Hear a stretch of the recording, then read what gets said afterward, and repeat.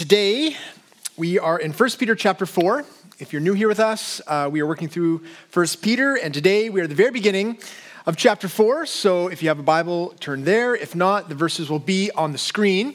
I would like to pray for us, and then we're going to jump in. Lord God, thank you for this time and this place. Thank you, Lord, that we have an opportunity yet again to hear from you. Lord, I pray for us. I pray, Lord, for those that are maybe new with us, those that are tuning in as guests. Lord, I pray that you would speak to each one of us. Lord, especially if we don't know you very well, especially if there's something that really needs to be said in our lives, Lord, would you give us ears to hear it? Lord, we'd be open to what it is you have to say. I pray, Holy Spirit, you would move amongst us now. In Jesus' name, amen. Well, I want to set the stage for our passage this morning. And to do that, I would like to give you a movie review, because I tend to like to do that. And I saw a new movie, which it does apply. I'm not just talking about it for the sake of it. The movie that I'm talking about is Dune, the new Dune. Okay, if you haven't seen it, that's okay. I'm going to tell you the whole plot. No, I'm not. This is based on the science fiction books by Frank Herbert. It's been made a few different times. I liked this movie. You may not like it, though, if you don't like seeing people incinerated, or spaceships explode, or giant sandworms. All of those things contained within this movie. You may not like it. But I liked it because of the characters. And I want to tell you about one scene at the beginning of the movie about the main character. His name is Paul. Here's the movie poster. Paul is in the middle. You can tell, very young, brooding kind of young man. He is on the good guys' side, the House of Atreides.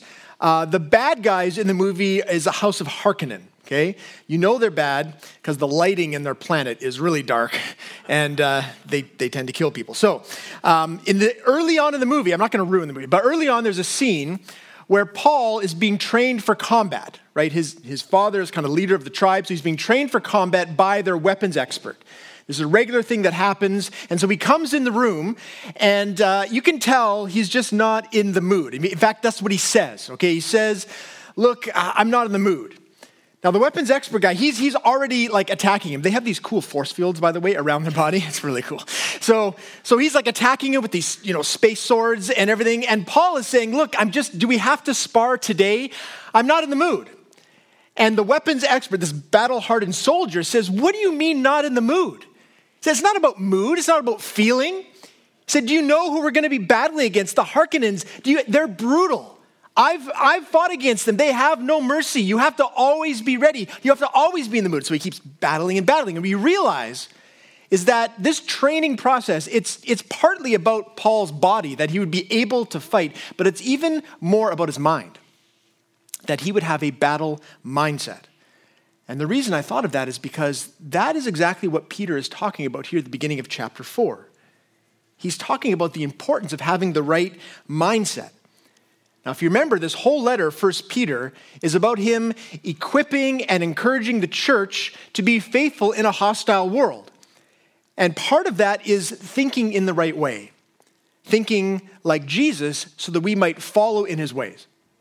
So you're going to see this in the very first verse. We're going to take this passage a verse at a time. So here's verse 1. You'll see right away the importance of how we think. Here's how it begins. Peter writes, "Since therefore Christ suffered in the flesh, arm yourselves with the same way of thinking. For whoever has suffered in the flesh has ceased from sin." So you can see even the military kind of language there that Peter uses. He's saying we need to think in a certain way, think like a soldier, to arm ourselves. But notice the interesting thing is that the way of thinking that he's talking about isn't about strategy or grit, or like a will to fight. He says it's all about the readiness to suffer, which seems a bit odd.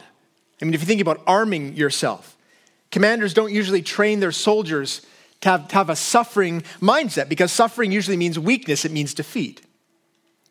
But of course, the gospel of Jesus is different. We saw last week that the suffering of Jesus on the cross meant victory and triumph. Through his suffering, all our enemies were defeated. And so what Peter is doing here is to call us to the same way of thinking and the same way of living. And you can see the way of living in the last part of the verse.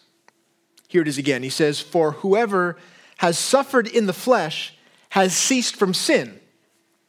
Now, this doesn't mean that if we suffer, we are going to stop sinning. What it means is that if we think like Jesus, if we begin to think in this certain way, then we will embark on a new way of living. There's a biblical commentator named Thomas Schreiner, and he kind of, I think, encapsulates this idea that the way our thinking is connected to our living and in terms of the suffering here. So I'm just going to put this quote from him on the screen. He says this: "The commitment to suffer reveals a passion for a new way of life that is not yet perfect, but remarkably different from the lives of unbelievers." Different. You see the connection between a willingness to suffer, a different mindset, the mindset of Christ, and that leads to a new way of living. That's really what Peter is calling us to. This new way of life, rooted in a new way of thinking. And what he does for the rest of the passage is highlight kind of three aspects of this new way of thinking and living in the pattern of Jesus. So that's what we're going to look at. Three points, three things that he highlights. Here's the first one. He says this new way of life involves turning from our sinful passions. That we, if you're a believer, if you're a Christian, that this is part of your new way of life, that you are to turn from your sinful passions. And we see this in verses 2 and 3. I'll read the other verse a little bit as well. "For whoever has suffered in the flesh has ceased from sin, so as to live for the rest of the time in the flesh, no longer for human passions, but for the will of God. For the time that is past suffices for doing what the Gentiles want to do, living in sensuality, passions, drunkenness, orgies, drinking parties, and lawless idolatry." So the last part, that list of sins there is pretty universal. 1,000 years ago or today, these things have been bad news. They're always bad news, but they did have some specific connections to the culture of the time. So in the Greco-Roman world, feasting was a way of life. I mean, it was just something you did all the time. Drunken feasts, sexual debauchery was a regular occurrence, something that was tied into your civic pride, your religion, your politics. It would be like today, if you could imagine every major holiday, Canada Day, St. Patrick's Day, any holiday really, what would happen is that there would be a state-sponsored party with all morality out the window. That was just kind of the way of living. That was the lifestyle that people were accustomed to. And the people that Peter is speaking to in the church would have been the Gentiles. So not from a Jewish background, but from a Gentile, Greek, Roman background, and they'd come to faith. They were Christians now. And Peter's speaking to them, and he's saying, look, this pattern of sinfulness, of sinful passions, it has to stop. Okay, haven't you spent enough time on those kinds of sinful passions? Now you have to make a change. Now it's time to live for the will of God. So notice, he's not giving them options here. He's not saying, look, this is something that you could do or maybe should do. He's saying this is what it means to live like a Christian. You need to turn and begin to swim against the current of culture. You need to begin to live differently. And in fact, this is really what Christian repentance is all about, isn't it? To truly repent as a Christian, it doesn't just mean that you say sorry for your sin. It means that you actually turn from your sin. You turn and go in a different direction. Of course, if you've tried to do that, like if you've tried to live a Christian life, you know that that's difficult to do with consistency. The temptations of the world are very enticing, especially when sin is not only permitted but endorsed. So just think of it for those early believers living in that culture, that the feasts would have continued. They would have heard the music every month or however often they went on. They would have seen their neighbors, their friends coming by the house saying, the party started. Aren't you coming? Come on, let's go. The feast is there, the food is ready. Come on, let's go and have a good time. The challenge remained for them, and I would say to you that challenge has not gone away for us. We still struggle to turn completely from our sinful passions. Now, you might think that things are more civilized now. There's no state-sponsored feasts like that, no kind of state-sponsored debauchery like that, but sexual sin and alcohol abuse is probably more readily available now than it was back then. I mean, if you think about it, right, our devices brimming with sensuality. Everything is available to our eyes. Even 20 years ago, things were kept in rooms and video stores. It was difficult to access, but now pornography is available for anyone who would like to click on it. Liquor stores boast about being open all the time. I've seen the signs. 365 days a year. You can get it ordered to your door. At any time that you want alcohol, you can get it. Everything that's on this list is readily available to us. And so Peter's words are just as applicable to us. Look at verse 3 again. He says, the time that is past suffices for doing what the Gentiles want to do. Living in sensuality, passions, drunkenness, orgies, drinking parties, and lawless idolatry. So let me ask, is that your conviction as a Christian? Like, would you agree that the time for sinful passions is over? Or have you left that door propped open a little bit? Just waiting for the right kind of temptation to take you down that road again, the road of sin, over and over and over again. See, the problem with that road is that every time we turn back to our sinful passions, we allow the corruption of sin to blind us all over again.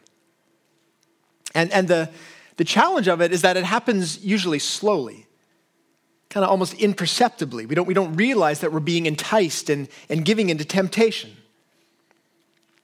See, sin, it deceives us into thinking that there is greater pleasure found in the darkness. And it entices us in such a way that we allow a little bit of darkness into our life. And over the course of weeks or months or years, it takes over our life.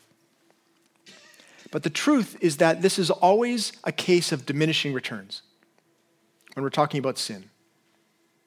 Just as an example, to sort of take some of the examples that we have here. A number of studies have shown that those who look at pornography regularly aren't gratified by the same kinds of images over and over and over again.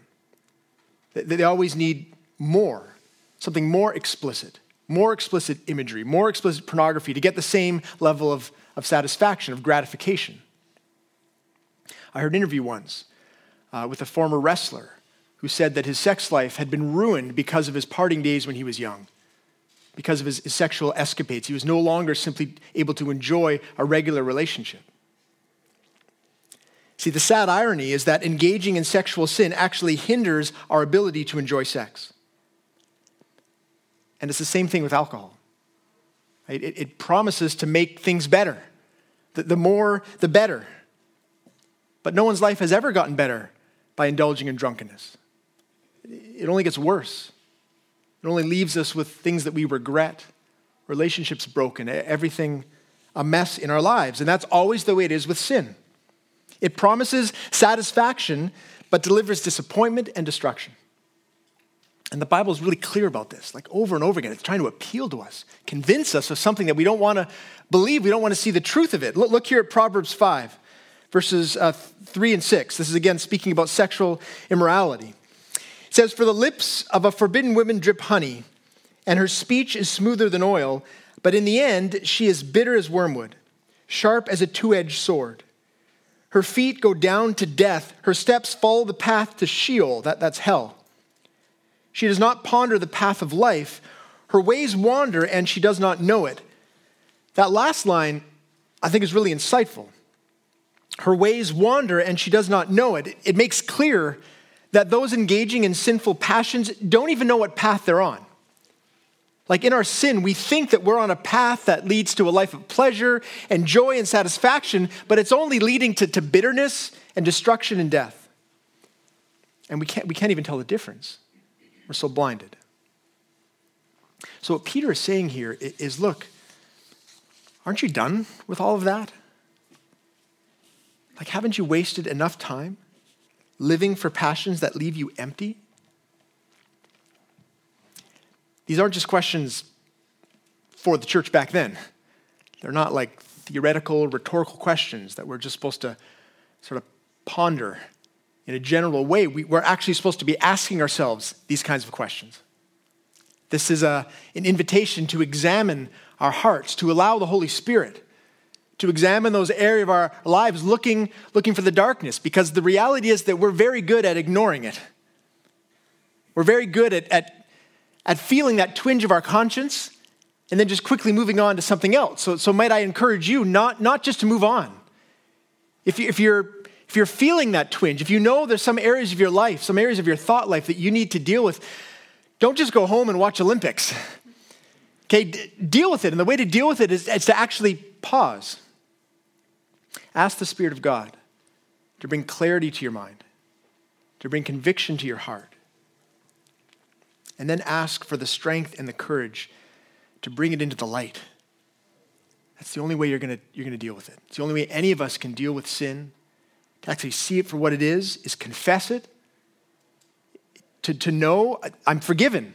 Praise Jesus. He died for this sin. This isn't going to condemn me. I need to bring it to light and then confess it to someone in our lives so that we're not trying to deal with it on our own.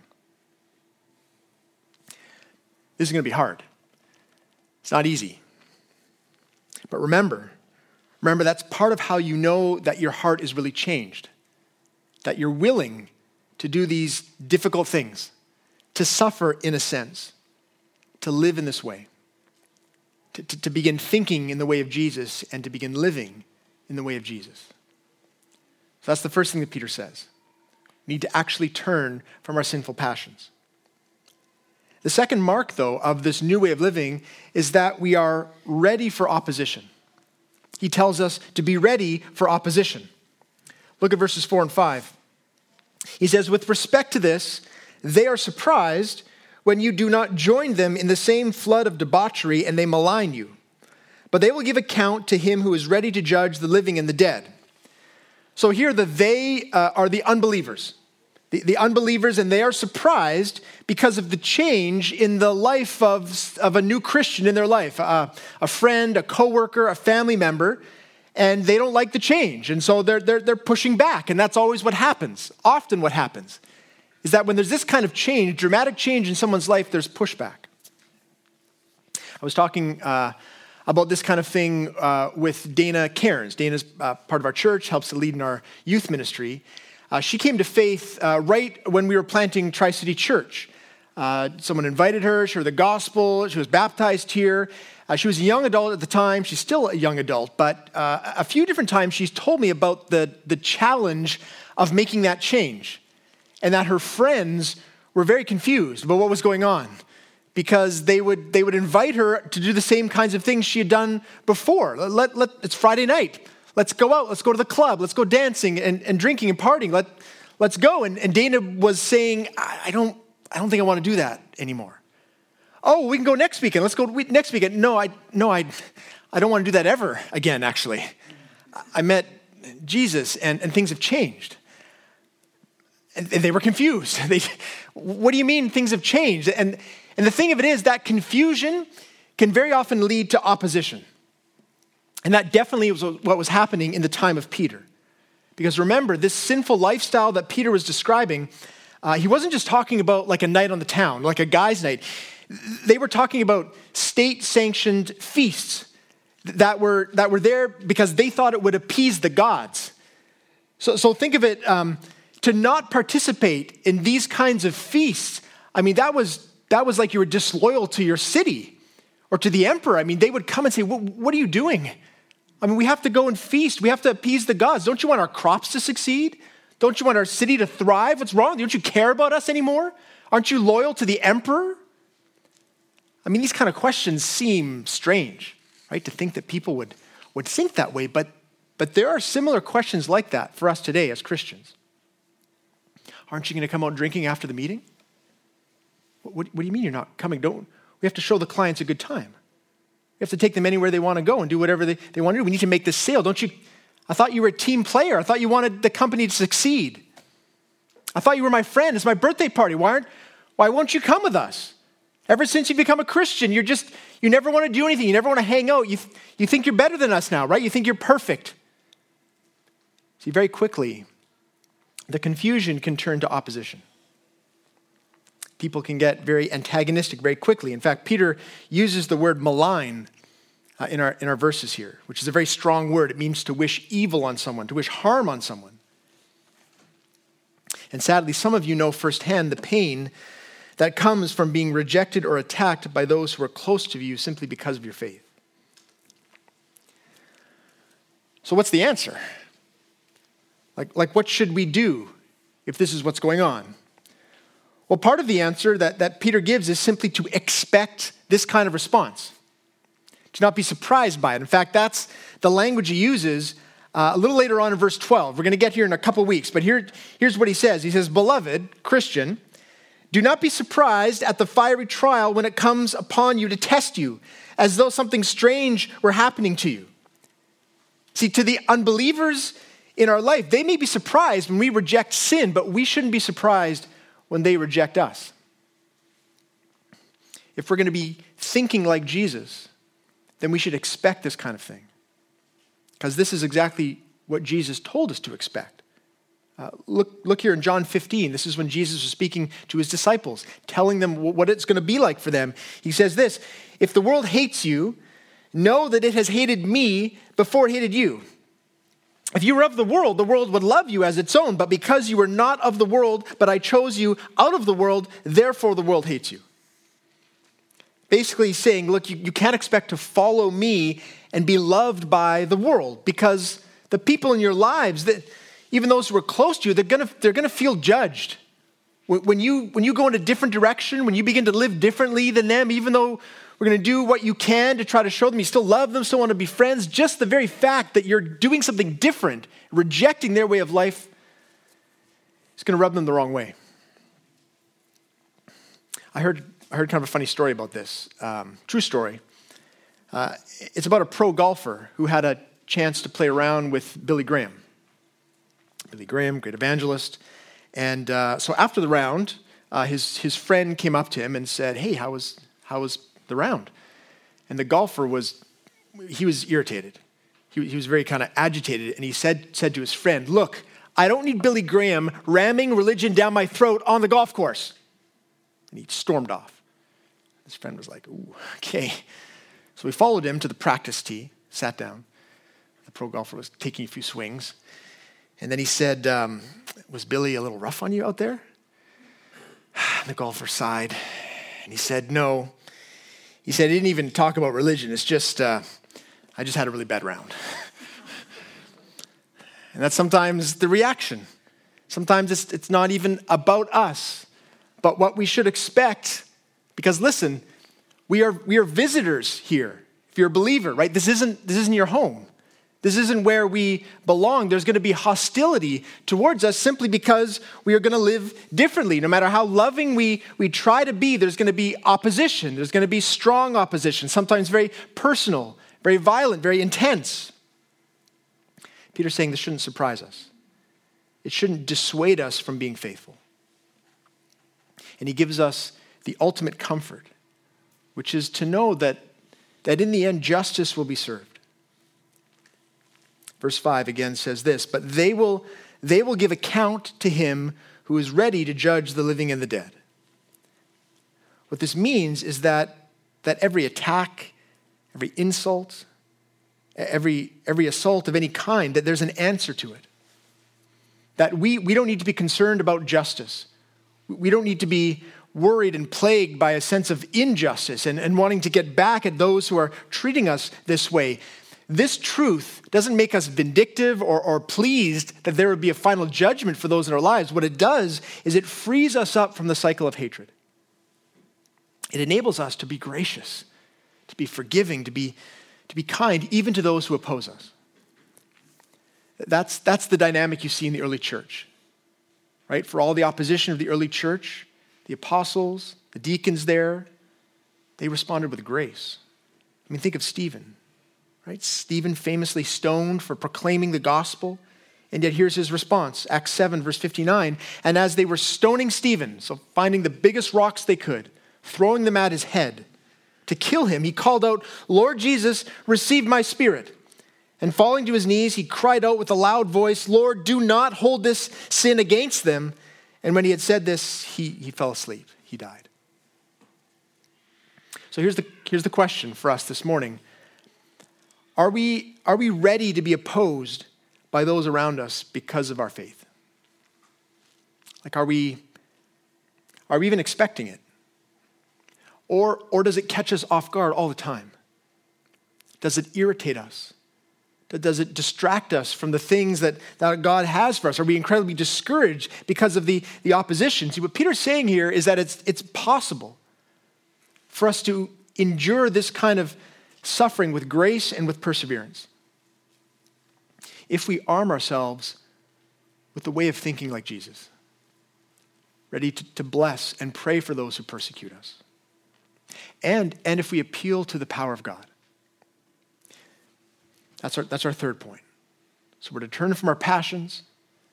We're to be ready for opposition. And the third thing we need to do to make this all work is we need to live in the Spirit. We need to live in the Spirit. Here's our sixth and final verse.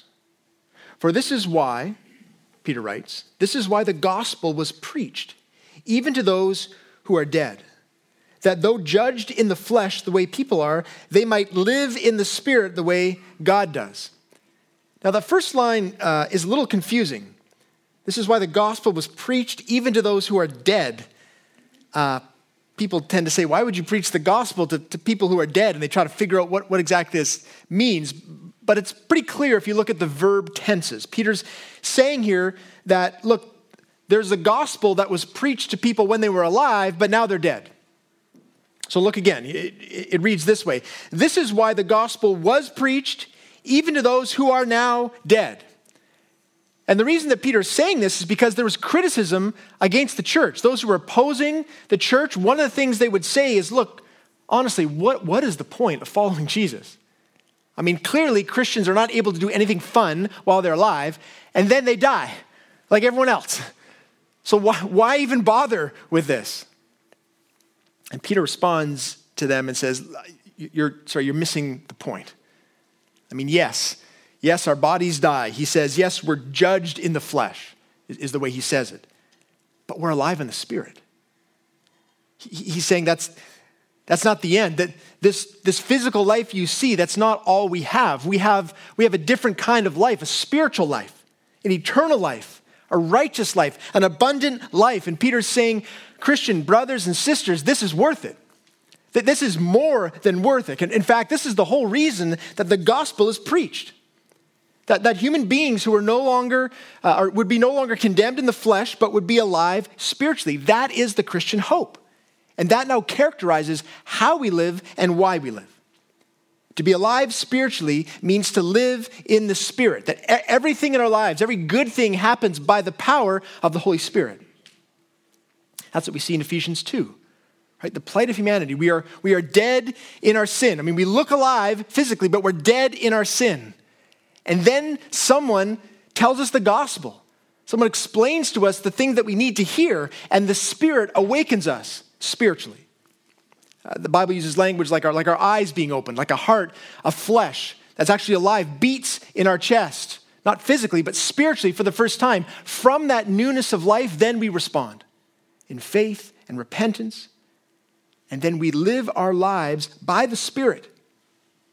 And then, yes, our bodies die. Everyone's bodies die except for Enoch, right? He's the only one. Everyone else, we're going to die, but that's not the end.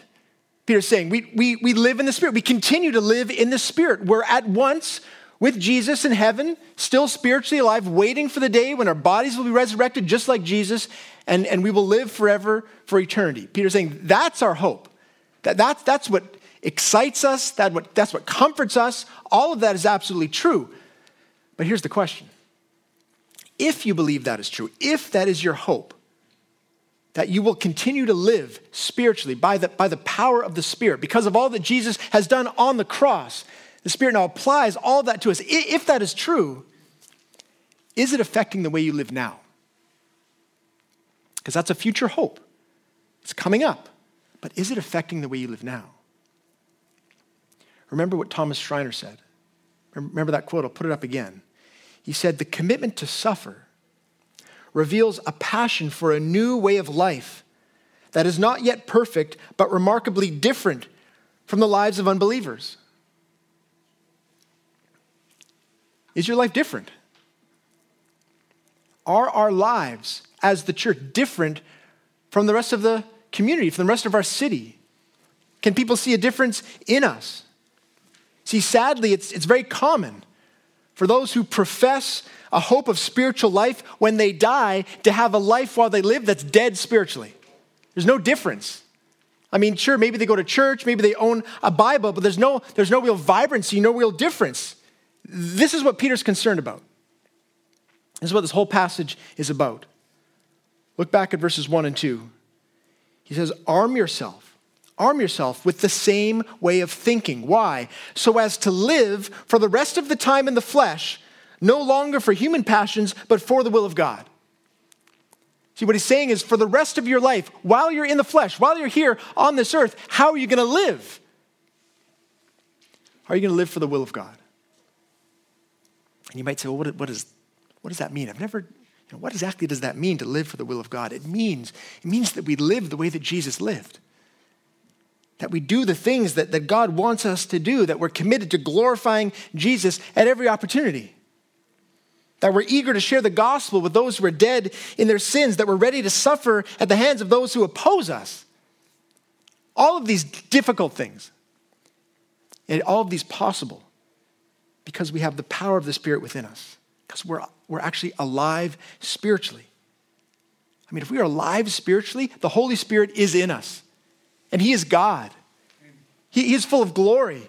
He's full of power. He's full of life, right? Which means we have everything that we need to live lives that are very different from the dying, decaying, corrupt life of the world out there. We can live lives of purity, of sacrifice, of suffering, of joy in all circumstances, of peace. I mean, genuinely vibrant, God-glorifying lives. We can step out in faith for the sake of the gospel. But again, the question is that how we're actually living? James Chalmers was a man who lived this way. James Chalmers was born in Scotland in 1841. Here he is. He's a little rough around the edges, but I think you're going to like him. James was born to Christian parents. His dad was a stonemason. When he was 13 years old, a missionary came to his little village in Scotland and told stories about his missionary journeys. This missionary had been a missionary in Fiji, and he told stories about bringing the gospel to the cannibal tribes there in Fiji, and this just captivated James. On the way home from that meeting, he stopped and he prayed that God, he said, God, would you help me to be a missionary to the cannibal tribes in the South Pacific? That's what he wanted to do. But James was 13 years old. And, sometimes in our teen years, we get less enthusiastic about the things of God. That's what happened with James. By the time he graduated from high school, he got a good job. He got a job in a lawyer's office, and he began to live a normal, good life. Had a good job. He would go make trouble with his friends on the weekend, not too much trouble. If you knew him at the time, in the village where he was, you would say, there's a good boy, James, doing what he should do. And yet his life was not on the path that God ultimately wanted him to be on. And it changed dramatically when someone a friend of his came and gave him a Bible. He probably had a Bible before, but gave him a new Bible and said, look, there's a revival meeting happening tomorrow. I want you to come. I think you need to hear what the guy's going to say. And at that meeting, God moved in a powerful way. He came to faith again. He remembered the faith of his youth. He went to the pastor, said, I need Jesus. Praise God, I need Jesus. And then almost immediately he remembered what he had prayed, that he wanted to go and be a missionary. And so that's what he set out to do.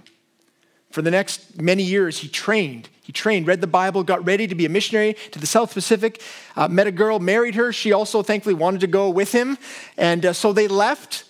It was years later, like 6 years before they actually left to go down to the South Pacific, and then some years after that he finally arrived on an island, the island of New Guinea. And there were cannibal tribes there. As soon as they arrived, they saw people wearing human jawbones as necklaces, human skulls as ornaments. The very first night, they surrounded his hut, and they wanted weapons, and James stood his ground. He said, look, you can kill us. You're not going to find any weapons here. So they let him be. And he began to build a relationship with the people of the island. That was 1867. By 1882, 15 years later, there was a dramatic change in the culture, in the people. Many people had come to faith. No one was practicing cannibalism anymore. Thankfully, they even built a church in the community. I mean, James was very pleased with the work that God had done through him, even though it was hard. He'd lost his first wife. He went back to Scotland, married another wife. She also passed away, not from the cannibals, just from other things. And so it was difficult work, and yet it was satisfying work. But at the age of 59, James wasn't fully satisfied. He wanted more and more people to know the hope of the gospel. So he and another missionary, they went to some of the other islands. They kept going and finding other tribes that hadn't heard the gospel. And so one of these islands was called Garrabarry Island. And they went ashore, and they went into a hut, and instead of being welcomed, though, they were attacked. They were attacked, and they were killed, and they were eaten by the tribe. That's what happened to James. Now just think about if you knew James. Like, think about the response when he wanted to leave. Just imagine for a minute, you're in Scotland, you know this kid, you love him, and he's telling you, I want to go on missions. I want to go minister to the cannibal tribes. Think of the response he must have got from a lot of people. Where do you want to go? What? To people. They eat people. That's who you want to go and talk to? Why there? There's tons of other people that would want to know the gospel. I mean, look, you've got a good life here. Why are you going there? And imagine then when they heard the news of what had happened. I don't think anyone would have said it, but some people would have thought it. I knew it was going to happen. This kid wasted his life. But do you think James thought that? I mean, I know the answer. We have his journals. He thanked the Lord for the opportunity to minister to these people. And there is a gospel legacy in Papua New Guinea because of him. I had friends who were missionaries in Papua New Guinea when I was a teenager. They continued that work from what he started. There are churches thriving there because of his work. Look, I tell the story obviously to show what kind of a life we are called to live, but I think when we hear these kinds of stories, I mean, if you're a Christian, you praise God. Praise God for the James Chalmers of the world that go out and take these steps. Amazing. But we think to ourselves, I could never do anything like that. I'm nervous about talking to my neighbor about Christmas Eve service. I'm not gonna go too far out of my comfort zone. But here's what we forget. We forget that the same Spirit that was at work in James Chalmers' life is in us. The Spirit of God. Same power. Same enlivening. Same leading that it's never a question of ability. It's never a question of strength or power. All of that is there. That's God's business. The question for us is our willingness. Are we interested?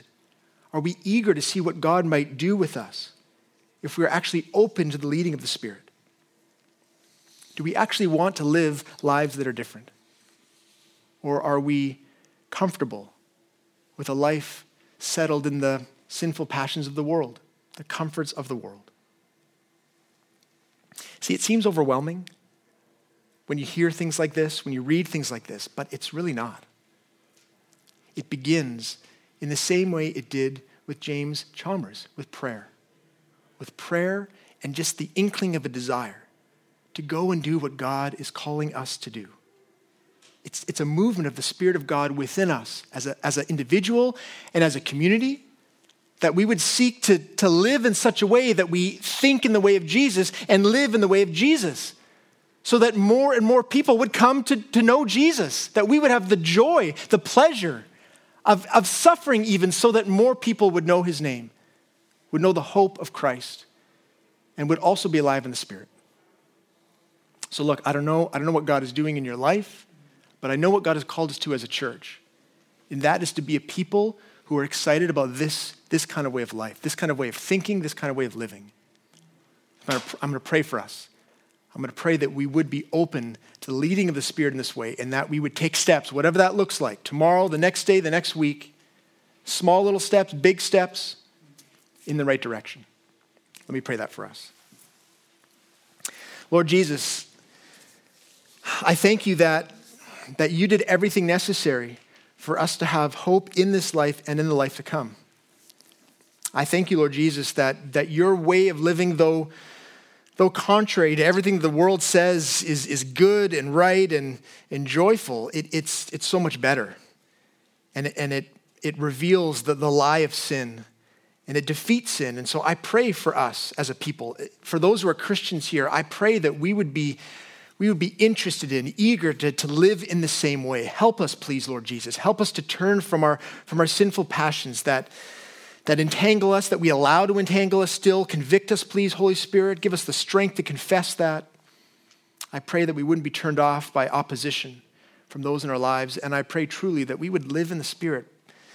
Please, Holy Spirit, help us. Help us to overcome our fears, to overcome our hesitancies, and to find great peace in going where you lead, trusting that it will be best for us and best for the people in our lives. And I pray that there would be great glory for you, for this community, and for our church as we follow you. In Jesus' name I pray, amen.